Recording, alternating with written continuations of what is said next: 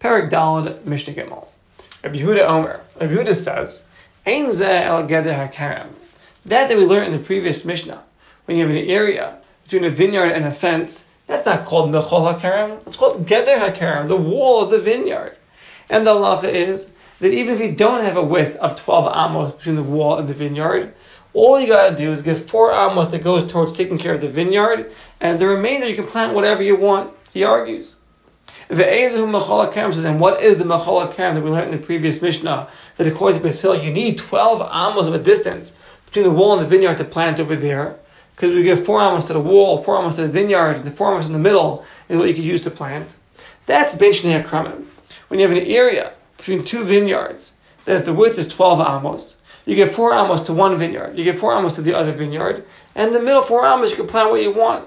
That's considered a chashav b'fnei asman, a chashav, a place in and of itself. And it's not connected to either vineyard. But the Tanna Kama, who argues, he holds that shemakam pana, an open area between 2 vineyards, will have the halacha of the karachas hakarem, with the measurements that we learned in the previous Mishnah. And the Yerushalmi says that if the grapes of the 2 vineyards are mechuvan, they're connected to one another. So then even Rabbi Yehuda would agree that the open area between them would be called the karachas hakarem, because the 2 vineyards look like they're one. So Rabbi Yehuda only said as a halacha that between 2 vineyards we give it a mechol hakarem with its measurements. Is elakashe'ein hagafanim shashneim mechuvanas zuken, when the grapes are not mechuvan neged each other, then we'll give it the halacha of the mechol hakarem in that open area. The Mishnah says further, Eizuhu geder, what is considered a fence? Shu gevaya asar tfachim.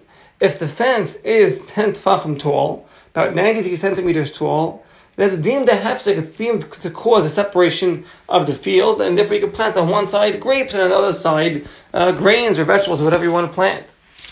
V'charetz, what is a charetz? Charetz is a furrow in the ground. What's the measurement to make it as the hefsek, to plant on one side grapes and the other side vegetables, and there's no kalayim? Shu amok asar, it's going to be 10 tefachim deep, v'rechav arba, and 4 tefachim wide, about 37 centimeters wide by 93 centimeters long. That would be also separation to plant on one side grapes and on the other side something else. All right, Mishnah Daled. Mechitza sakana. One who has a mechitza made out of reeds. The truth is it can be made out of anything, but our example here is reeds. The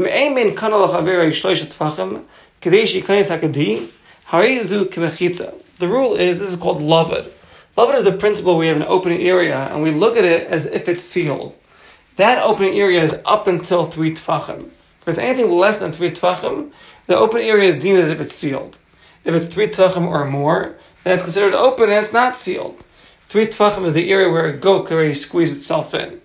So the halacha is that if you have a fence, that the area between each reed is less than 3 tfachim, we look at that as if the fence is totally sealed, and you can plant on one side grapes and on the other side vegetables. It's not kalayim. But if it's 3 tfachim or more, then the fence loses its status. There's too much of an opening, and it would not be deemed a proper fence. What about v'goder shenifras? If you have a fence that is a piercer, it's got this giant breach in it. So now, if the fence is a good fence, and just one area has a breach, we say ad eser amos, up until 10 amos, we could say harihu kepesach. We could say it's like an opening, like an entranceway. And therefore, mutalus mechlekes ram, you can plant grapes on one end and vegetables on the other, because it's just an opening in the fence. It's just a doorway. But yoter mikain, if the breach is more than 10 amos, I'm sorry, did I say 10 tefachim? It's 10 amos.